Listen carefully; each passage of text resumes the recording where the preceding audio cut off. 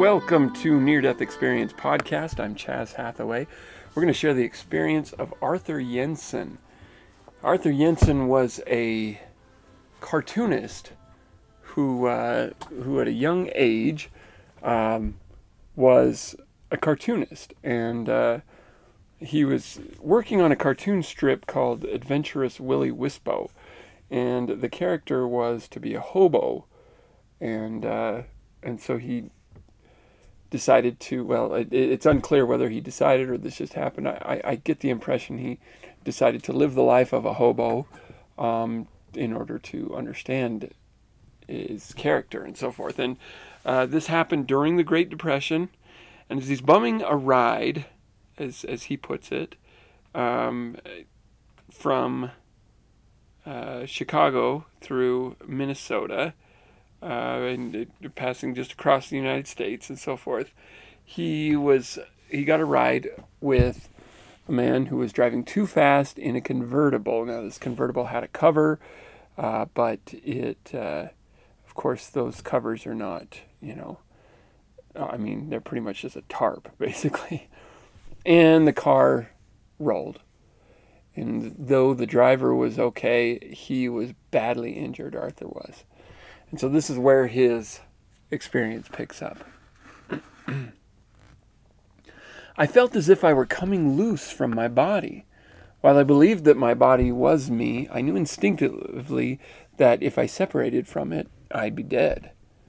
My soul and body started separating again and continued to separate until I felt a short, sharp pain in my heart, which felt as if something had been torn loose. Then slowly and softly I rose out through the top of my head. Gradually the earth scene faded away, and up through it loomed a bright, new, beautiful world, beautiful beyond imagination. For half a minute I could see both worlds at once. The earth faded away, and the other world looming up brighter and brighter, and still brighter. Finally, when the earth was all gone, I stood in a glory that could only be heaven. In the background, there were two beautiful mountains similar to Fujiyama of Japan. The tops were snow-capped, and the slopes were adorned with foliage of indescribable beauty. Since there was no pollution, haze, or other obstruction to mar one's vision, all the details were sharp and clear. The mountains appeared to be about 15 miles away, yet I could see individual flowers growing on their slopes. I estimated my vision to be about 100 times better than that on Earth. While I stood there marveling, I saw 20 people beyond the first trees, playing a singing, dancing game, something like Skip to Maloo. And I'm going to interject here. Remember, this is like the 30s that this is going on, so or during the Great Depression anyway. They were having a hilarious time, holding hands and dancing in a circle, fast and lively. Their singing, their laughter, and even their shouting was melodious. As soon as they saw me, 4 of the players left the game and joyfully skipped over to greet me. As they approached, I estimated their ages to be 130, 220, and 112. Their bodies seemed almost weightless, and the grace and beauty of their easy movements was fascinating to watch.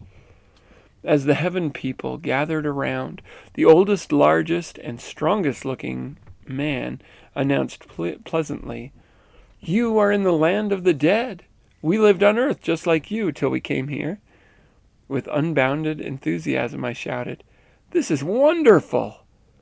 "It's marvelous," they answered. Then with delight they told me how I could swim around in a lake as long as I pleased, and when I came out I'd be dry. Another one said, "You can run, jump, dance, and sing as much as you want, and you'll never get tired." Then I noticed that the landscape was gradually becoming familiar. It seemed as if I had been here before. I remembered what was on the other side of the mountains. Then with a sudden burst of joy, I realized that this was my real home. Back on Earth, I'd been a visitor, a misfit, and a homesick stranger. With a sigh of relief, I said to myself, Thanks, God. I'm back again. This time I'll stay. Then the oldest man, who looked like a Greek god, continued to explain, Everything over here is pure. The elements don't mix or break down as they do on Earth. Everything is kept in place by an all-pervading master vibration, which prevents aging. That's why things don't get dirty or wear out, and why everything looks so bright and new. Then I understood how heaven, then I understood how heaven could be eternal.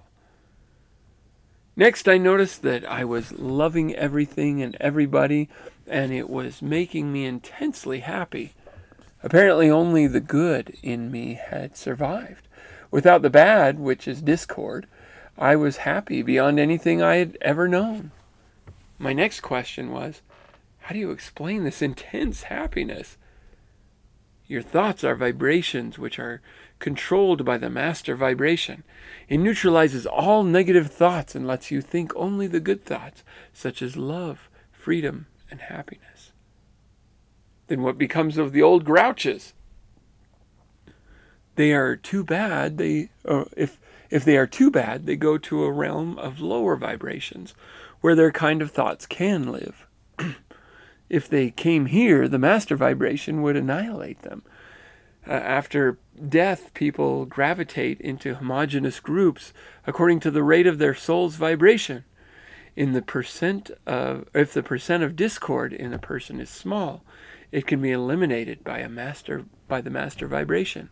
Then the remaining good can live on here.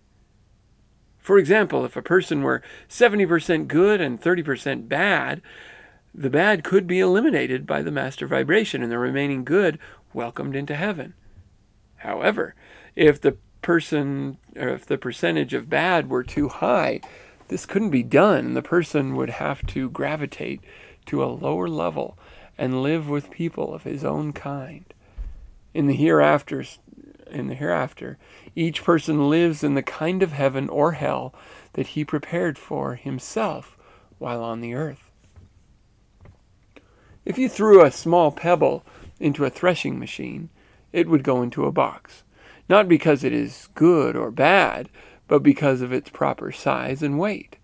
It's the same way here. No one sends you anywhere. You are sorted by the high or low vibrations of your soul. Everyone goes where he fits in. High vibrations indicate love and spiritual development, while low vibrations indicate debasement and evil.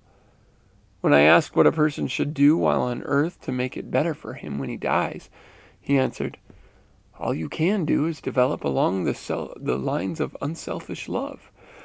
People don't come here because of their good deeds, or because they believe this or that, or because they fit in and belong. But because they fit in and belong. Good deeds are the natural result of being good, and bad deeds are the natural result of being bad. Each carries its own reward and punishment. It's what you are that counts. While we talked, my mind, or whatever I had to think with, became crystal clear. Instantly and without effort, I could remember everything I had ever known. I seemed to understand the earth and all about it. The whole scheme of life was plain as day. Everything on earth has its purpose. It all fits into a pattern which will, in the end, work out for justice and good. People worry because of their incomplete viewpoints. They don't realize that trouble is nature's way of teaching lessons that won't be learned otherwise. If we'd only learn from other people's troubles, we could avoid most of our own. While we were still talking, and I was enjoying the ecstasy of heaven, my friend gently announced, you can't stay here any longer. You have to go back to Earth. Back to Earth? Oh no, not back to that horrible place. But already I was leaving this beautiful land and slipping back into my body. Still enough in heaven to have no inhibitions, and yet far enough back into my body to have terrible thoughts. Like a kid having a tantrum, I kicked and screamed, let me stay! Let me stay! But all my protesting did no good. As I moved farther back into my body, there was a painful, prickly feeling all over, similar to a foot waking up. Also, a crowded feeling as if the real me was having to compress itself to get back into its hateful position, or hateful prison. The last thing the strong man said to me was, "You have more important work to do on earth, and you must go back and do it. There will come a time of great confusion, and people will need your stabilizing influence.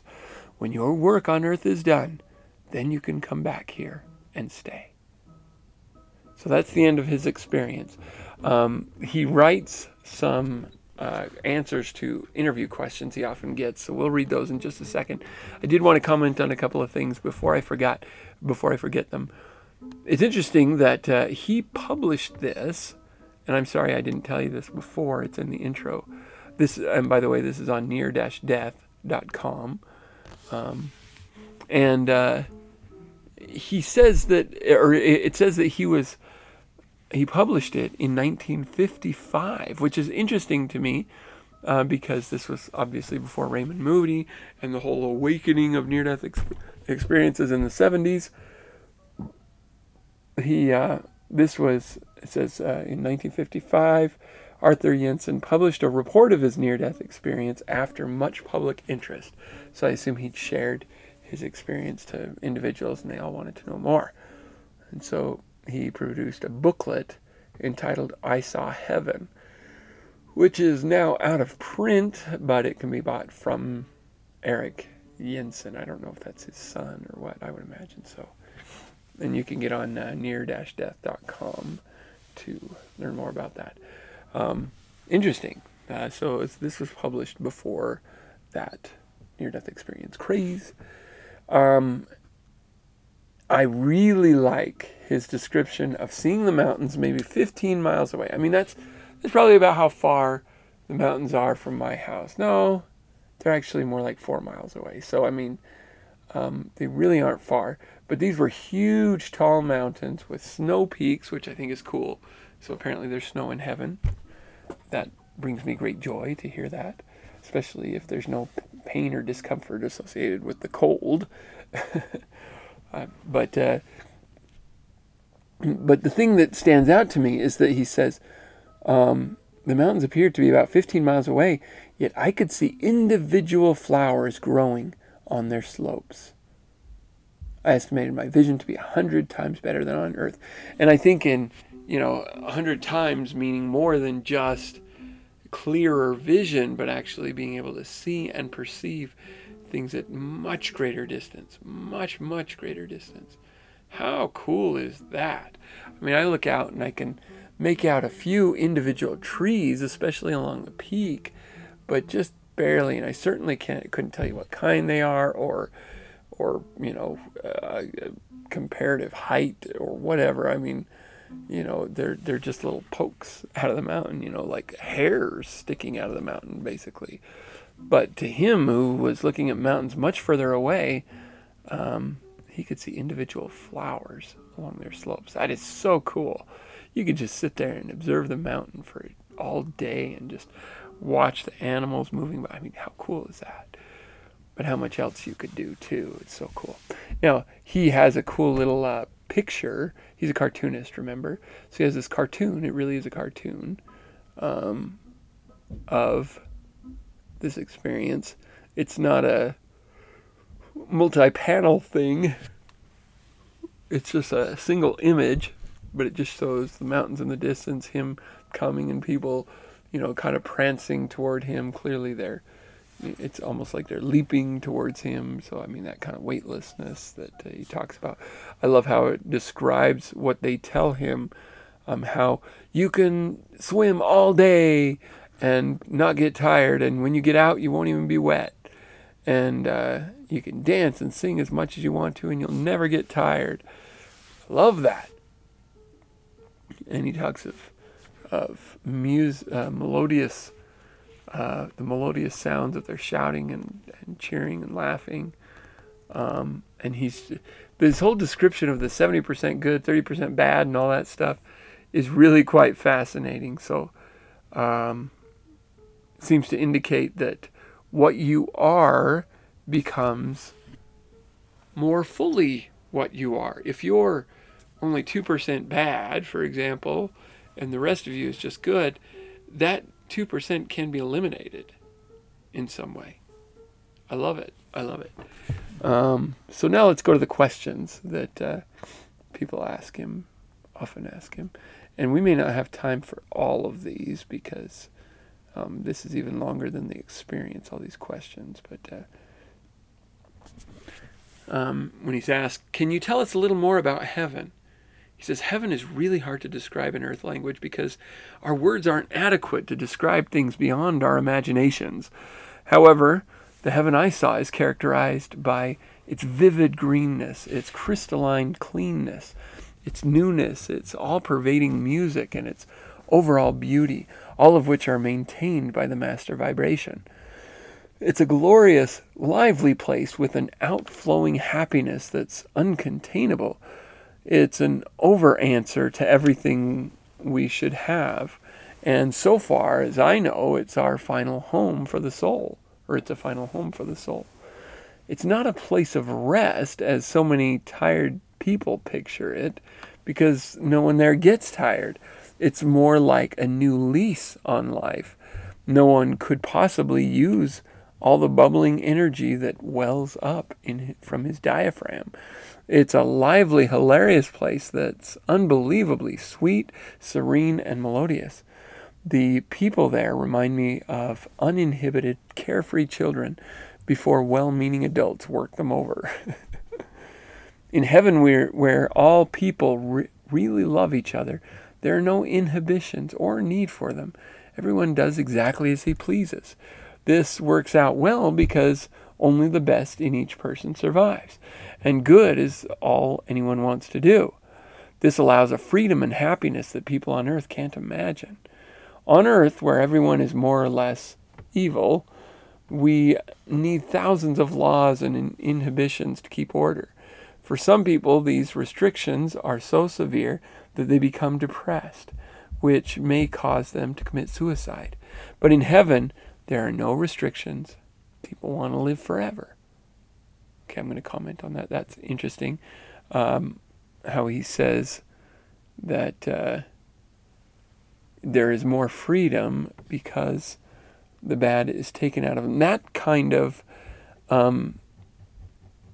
illustrates to me possibly more of the reason for the need for our earth life.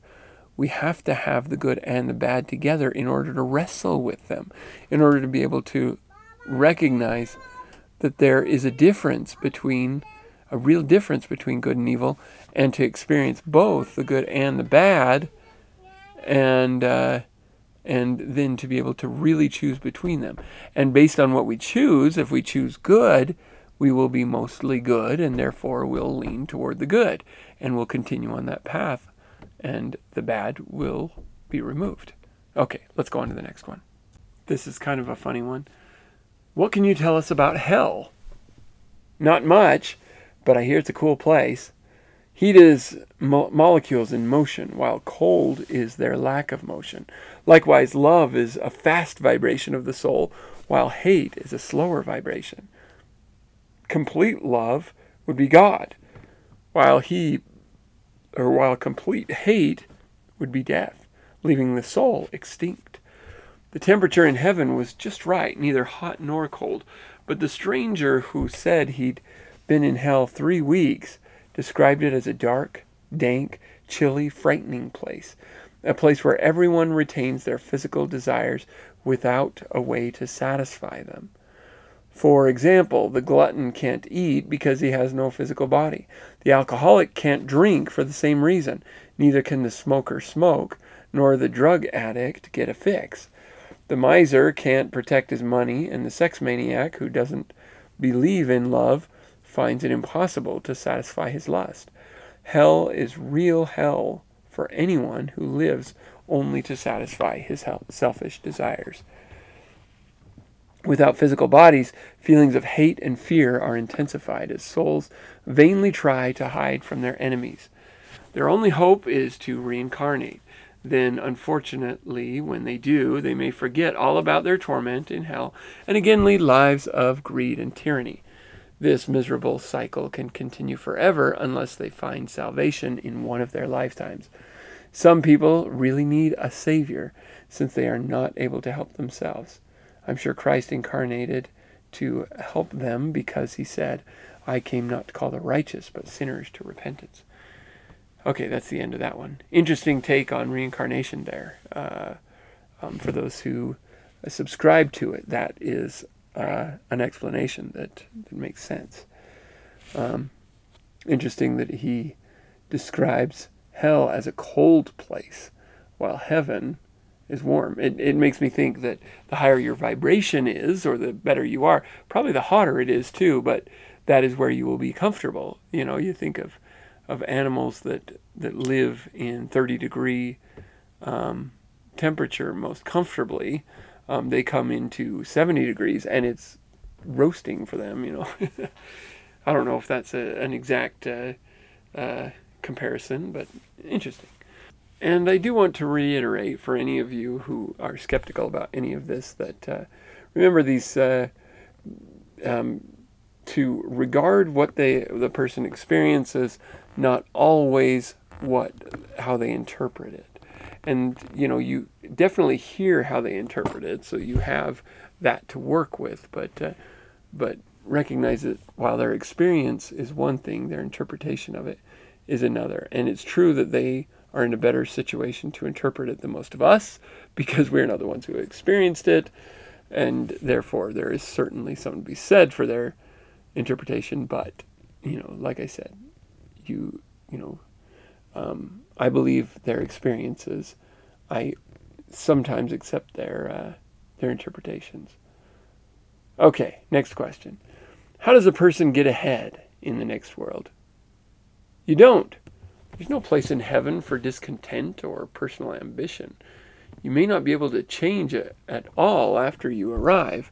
The Bible also tells us that when the devil got too ambitious, he was kicked out of heaven. If everyone completely understood the afterlife, he'd quit trying to keep up with the Joneses and start learning how to live unselfishly. Here we can change ourselves quite easily and should use this life to make ourselves into the kind of people we want to be in the hereafter.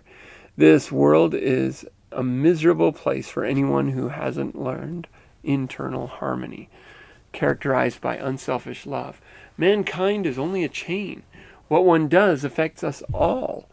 We should try to strengthen our weakest links.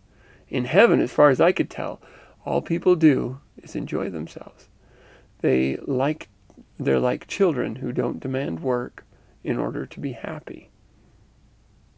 End of that question. Kind of interesting. Clearly, this guy, I'd be interested to know whether he was Christian and a Bible reader before his experience, or whether he became one after. But clearly, there's influence there along the Christian lines. Okay, next question. What is success and what is failure? He says, we came into this world to have trouble and learn from it. Unfortunately, many people don't realize this and complain about their bad luck and spend their lives chasing pleasure, fame, and money. Then they die without making any spiritual progress, and so they waste life after life, It should be obnoxious that we all take with us. It should be obnoxious that all we take with us is our character, our karma, and our abilities, and that we'll have to live with people like ourselves. Therefore, our highest success would be to rise into the highest heaven through unselfish love. And our most dismal failure would be to hate ourselves out of existence, if that is possible. Next question. Why didn't you meet God and salvation? I didn't omit them intentionally. It's only that I didn't see God, Christ, or anything hear anything about salvation. However, I do consider the master vibration as part of God because it controls the universe and seems to regulate everything except the evil minds of people on earth. To understand God, I believe one would have to be almost as great as he is, or at least to be like Christ, who is in harmony with God. On the other hand, salvation is simple. All one has to do is love so unselfishly that his soul vibrations will rise high enough for him to fit into heaven. Okay, next question. What is sin? Sin is anything that stops spiritual growth.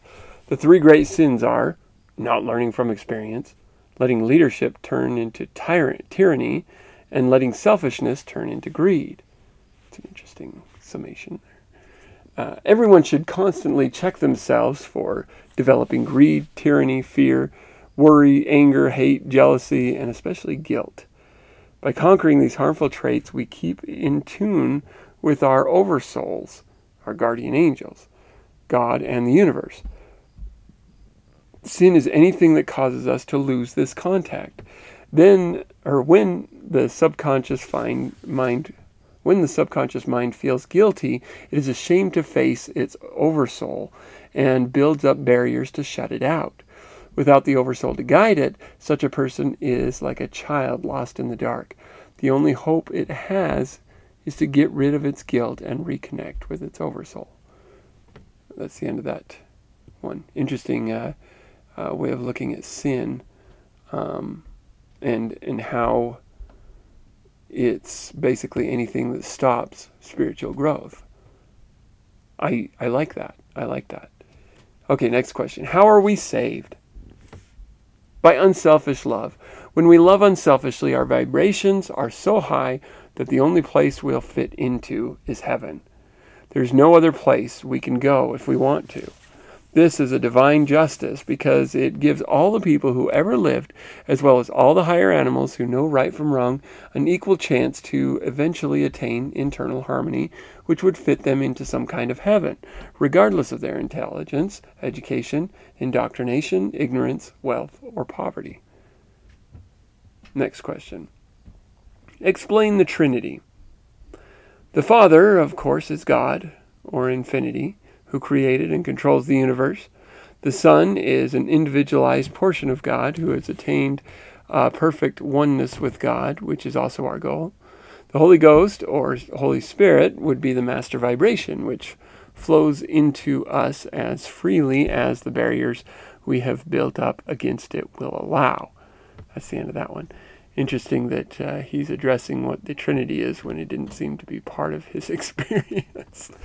But I'm sure he's thought a lot about this. Next question. Do you believe in the devil? No, but if there is one, he would have to be an insane angel who was crazy enough to fight with God, which would be as futile as for us to try to stop the sunrise. I believe the devil is a mythological creature or character invented by humans and used for a scapegoat. Grown people with mature minds like to blame the devil for their misdeeds instead of acting like people and taking the blame themselves. However, there may be earthbound spirits of low vibrations whom we may regard as devils because they annoy us through mental telepathy. These demons tune in on us through our low vibrations of hate, fear, and greed. They can be tuned out with unselfish love, or if necessary, be chased away by the stronger spirit of Jesus Christ. There's an old saying, birds of a feather flock together. The way to get rid of the devil is not to be like him. That's the end of that one.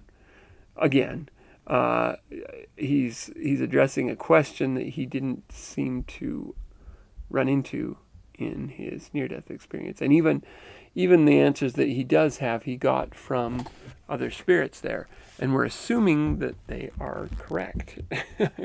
I don't want to sound like I'm, it's not that you shouldn't believe what people in heaven tell you. I think they're probably pretty reliable, but again, we're dealing with several accounts down. This is his interpretation based on his knowledge that he probably gained after having his experience. Anyway, number 11. Do you believe in predestination or free will? Or do you believe in predestination or free will? Both. Since they told me I had a destiny, why wouldn't anyone else have one? Obviously, our brains can only know what we've recorded on them, but our oversouls know all about us. That's why they try to guide us and keep us in our bodies until our life's work is finished, just like we try to stay in our cars until we reach our destinations. Yet we have free will. Any of us can get drunk and drive into a telephone pole. I love how he plays with the analogy there. Next question. What's wrong with fixed beliefs about the hereafter? Things change little in the hereafter. Suppose we have the fixed idea that we'll sleep till the resurrection of the body. Then suppose there isn't a resurrection of the body. We might sleep a very long time. On the other hand, if we have no fixed beliefs about anything, we'd be free to adapt to the new surroundings and fit in where we belong with no unusual difficulty. Everything has its place. Fixed beliefs are useful in prayer where doubt is fatal. Yet doubt is always useful in sizing up religious dogma, reading junk mail, listening to commercials, and the promises of politicians. Interesting there. 13. Why are people turned off by religion? Any complete body of knowledge is like a spoke in a wheel, pointing to the center of ultimate faith. Science, art, music, philosophy, and religion run into trouble because they are not yet complete bodies of knowledge, even though religion is advertised and sold as such. Many religionists think that they have the whole truth and the only shortcut to heaven. And in their well-meaning zeal to rescue wayward humanity, they argue, persuade, or even go to war to force non-believers to accept their formula for getting to heaven. Outsiders are turned off mostly because the churches can't agree among themselves. Some churches have even resorted to torture to force their particular brand of God's love on people who were perfectly satisfied, and though they were on good terms with God already, and thought they were on good terms with God already. But even though the churches have abused religion, and the beliefs of some churches are ridiculous to other churches, I believe everyone should have some kind of religion or philosophy to encourage them to think and grow spiritually. That's the end of that one. I think that's a good thing. I think a good way of summing it up. I think it's good for people to have a religion, but to have a healthy skepticism about what you've been taught in case there is more knowledge to be received. Because if there is, and I believe there is, but if there is only one true church, it means all the others are missing something. And, since not everyone is in that church, we got to keep searching. And even if you feel like yours is the one church, if you're not growing spiritually, then it's not doing you much good, is it? Anyway, that's my own personal thoughts there. Next question. What is God like? I don't know. I didn't see him. But I did feel a master vibration which must be part of God because it kept everything in good order and controlled in the universe. Maybe it was the Holy Spirit. People differ a great deal in their ideas of what God is like. Little children imagine him to be a gray-haired old man with a long white beard. One religious denomination believes that there is a Mr. and Mrs. God. Other churches consider God to be a universal spirit that creates and rules the universe, while the atheists say there is no God at all, until they get in a jam. Then they pray like there really is one. Under self-hypnosis, I once asked what God was like. I saw a huge mountain, almost covered with clouds. Here and there were small peepholes through which I could see lightning and great activity. Then a voice from somewhere said, "To fully understand God, you'll have to be almost as great as God is." This put me in my place. But for reasoning purposes, I had to have some kind of mental image of what God was like. To me, now, after many years of thought, he's a combination of many things, such as the known and unknown laws of nature, light, electricity, gravity, time, space, infinity, love, and life itself. Totally incomprehensible. But since we have life, we must all be a small part of him. That's probably why we call him Father and consider ourselves his ornery kids who always need forgiveness. That's the end of that one. I that's an interesting way of describing God. And clearly, like he says, what is God like? I don't know. I didn't see him. But I think it's a good and healthy thing to hear and listen to other people's ideas of who God is, of what the afterlife is like, of what, is important, what's not important, how best to show love, how best to serve.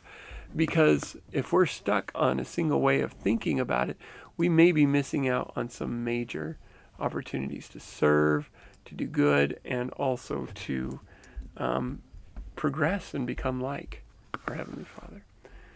Okay, let's see. I am going to...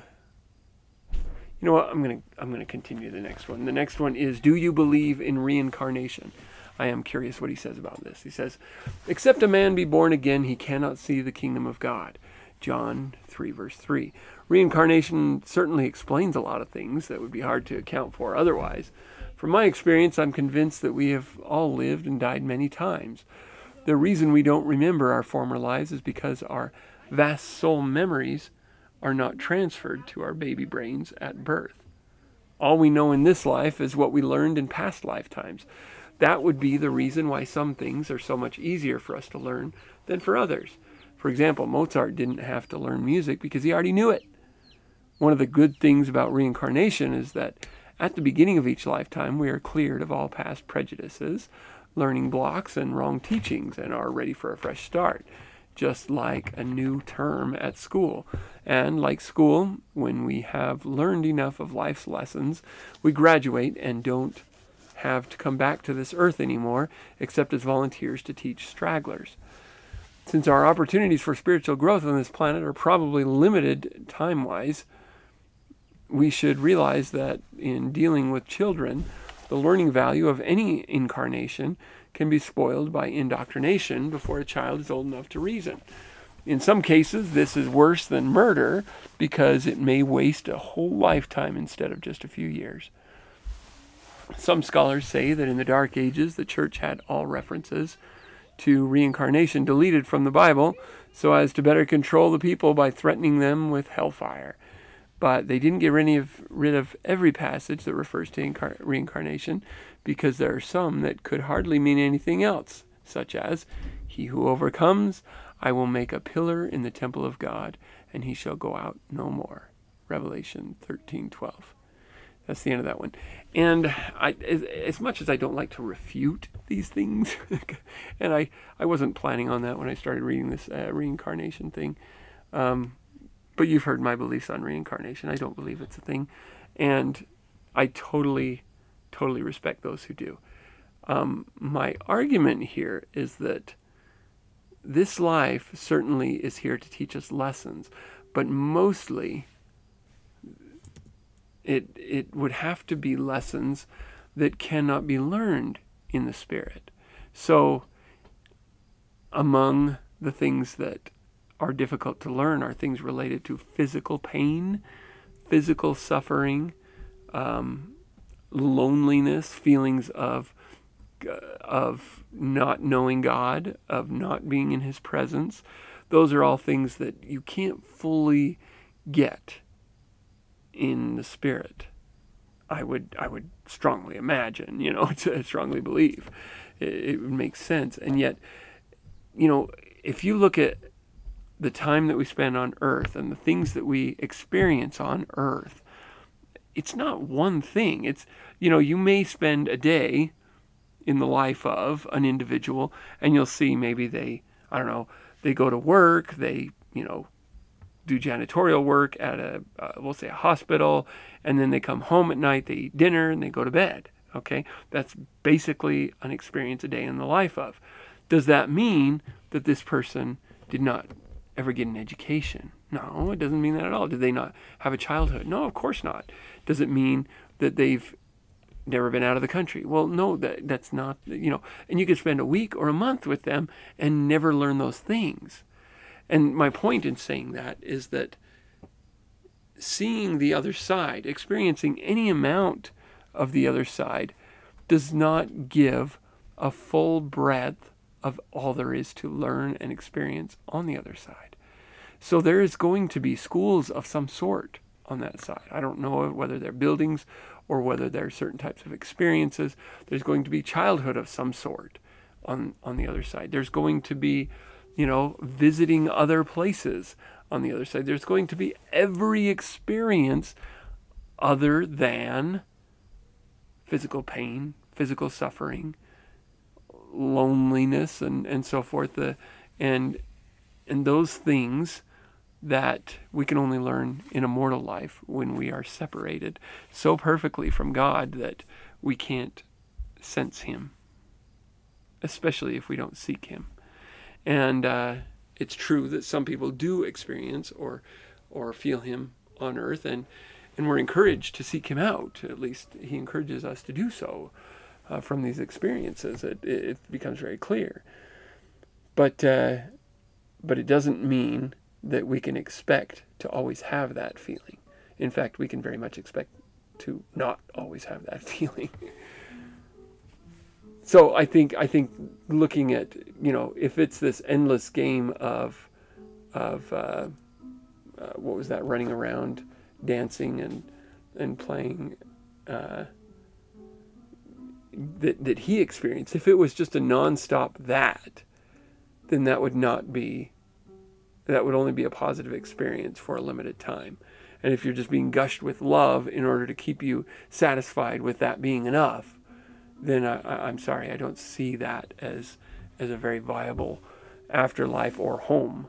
I mean, I suspect that there is plenty of play, plenty of laughter, plenty of doing, but I'm sure there's plenty of work, and there's plenty of education, and there's plenty of experiences, and they're experiencing, and there's plenty of traveling and talking to other people and getting to know experiences, and probably from what we've heard from other experiences, merging with other people and experiencing their life in some form, learning from their experiences in some form.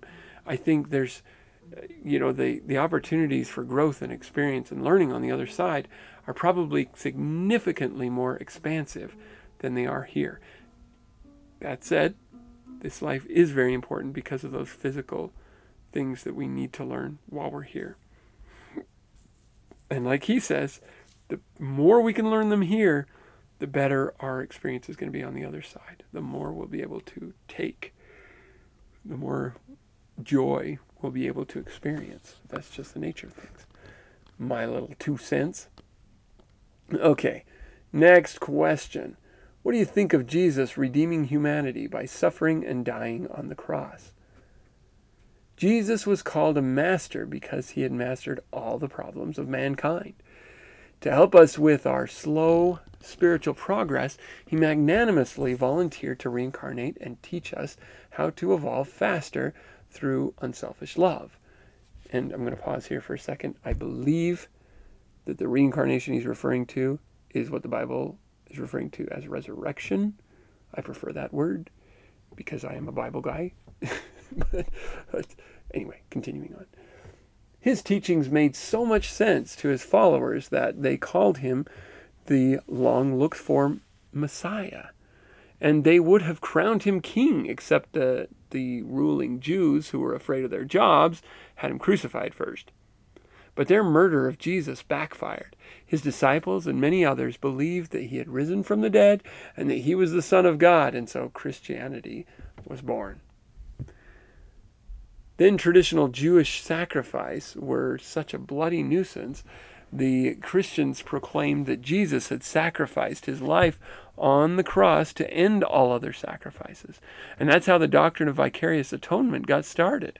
It made good sense in those days and saved the lives of thousands of innocent sheep and doves.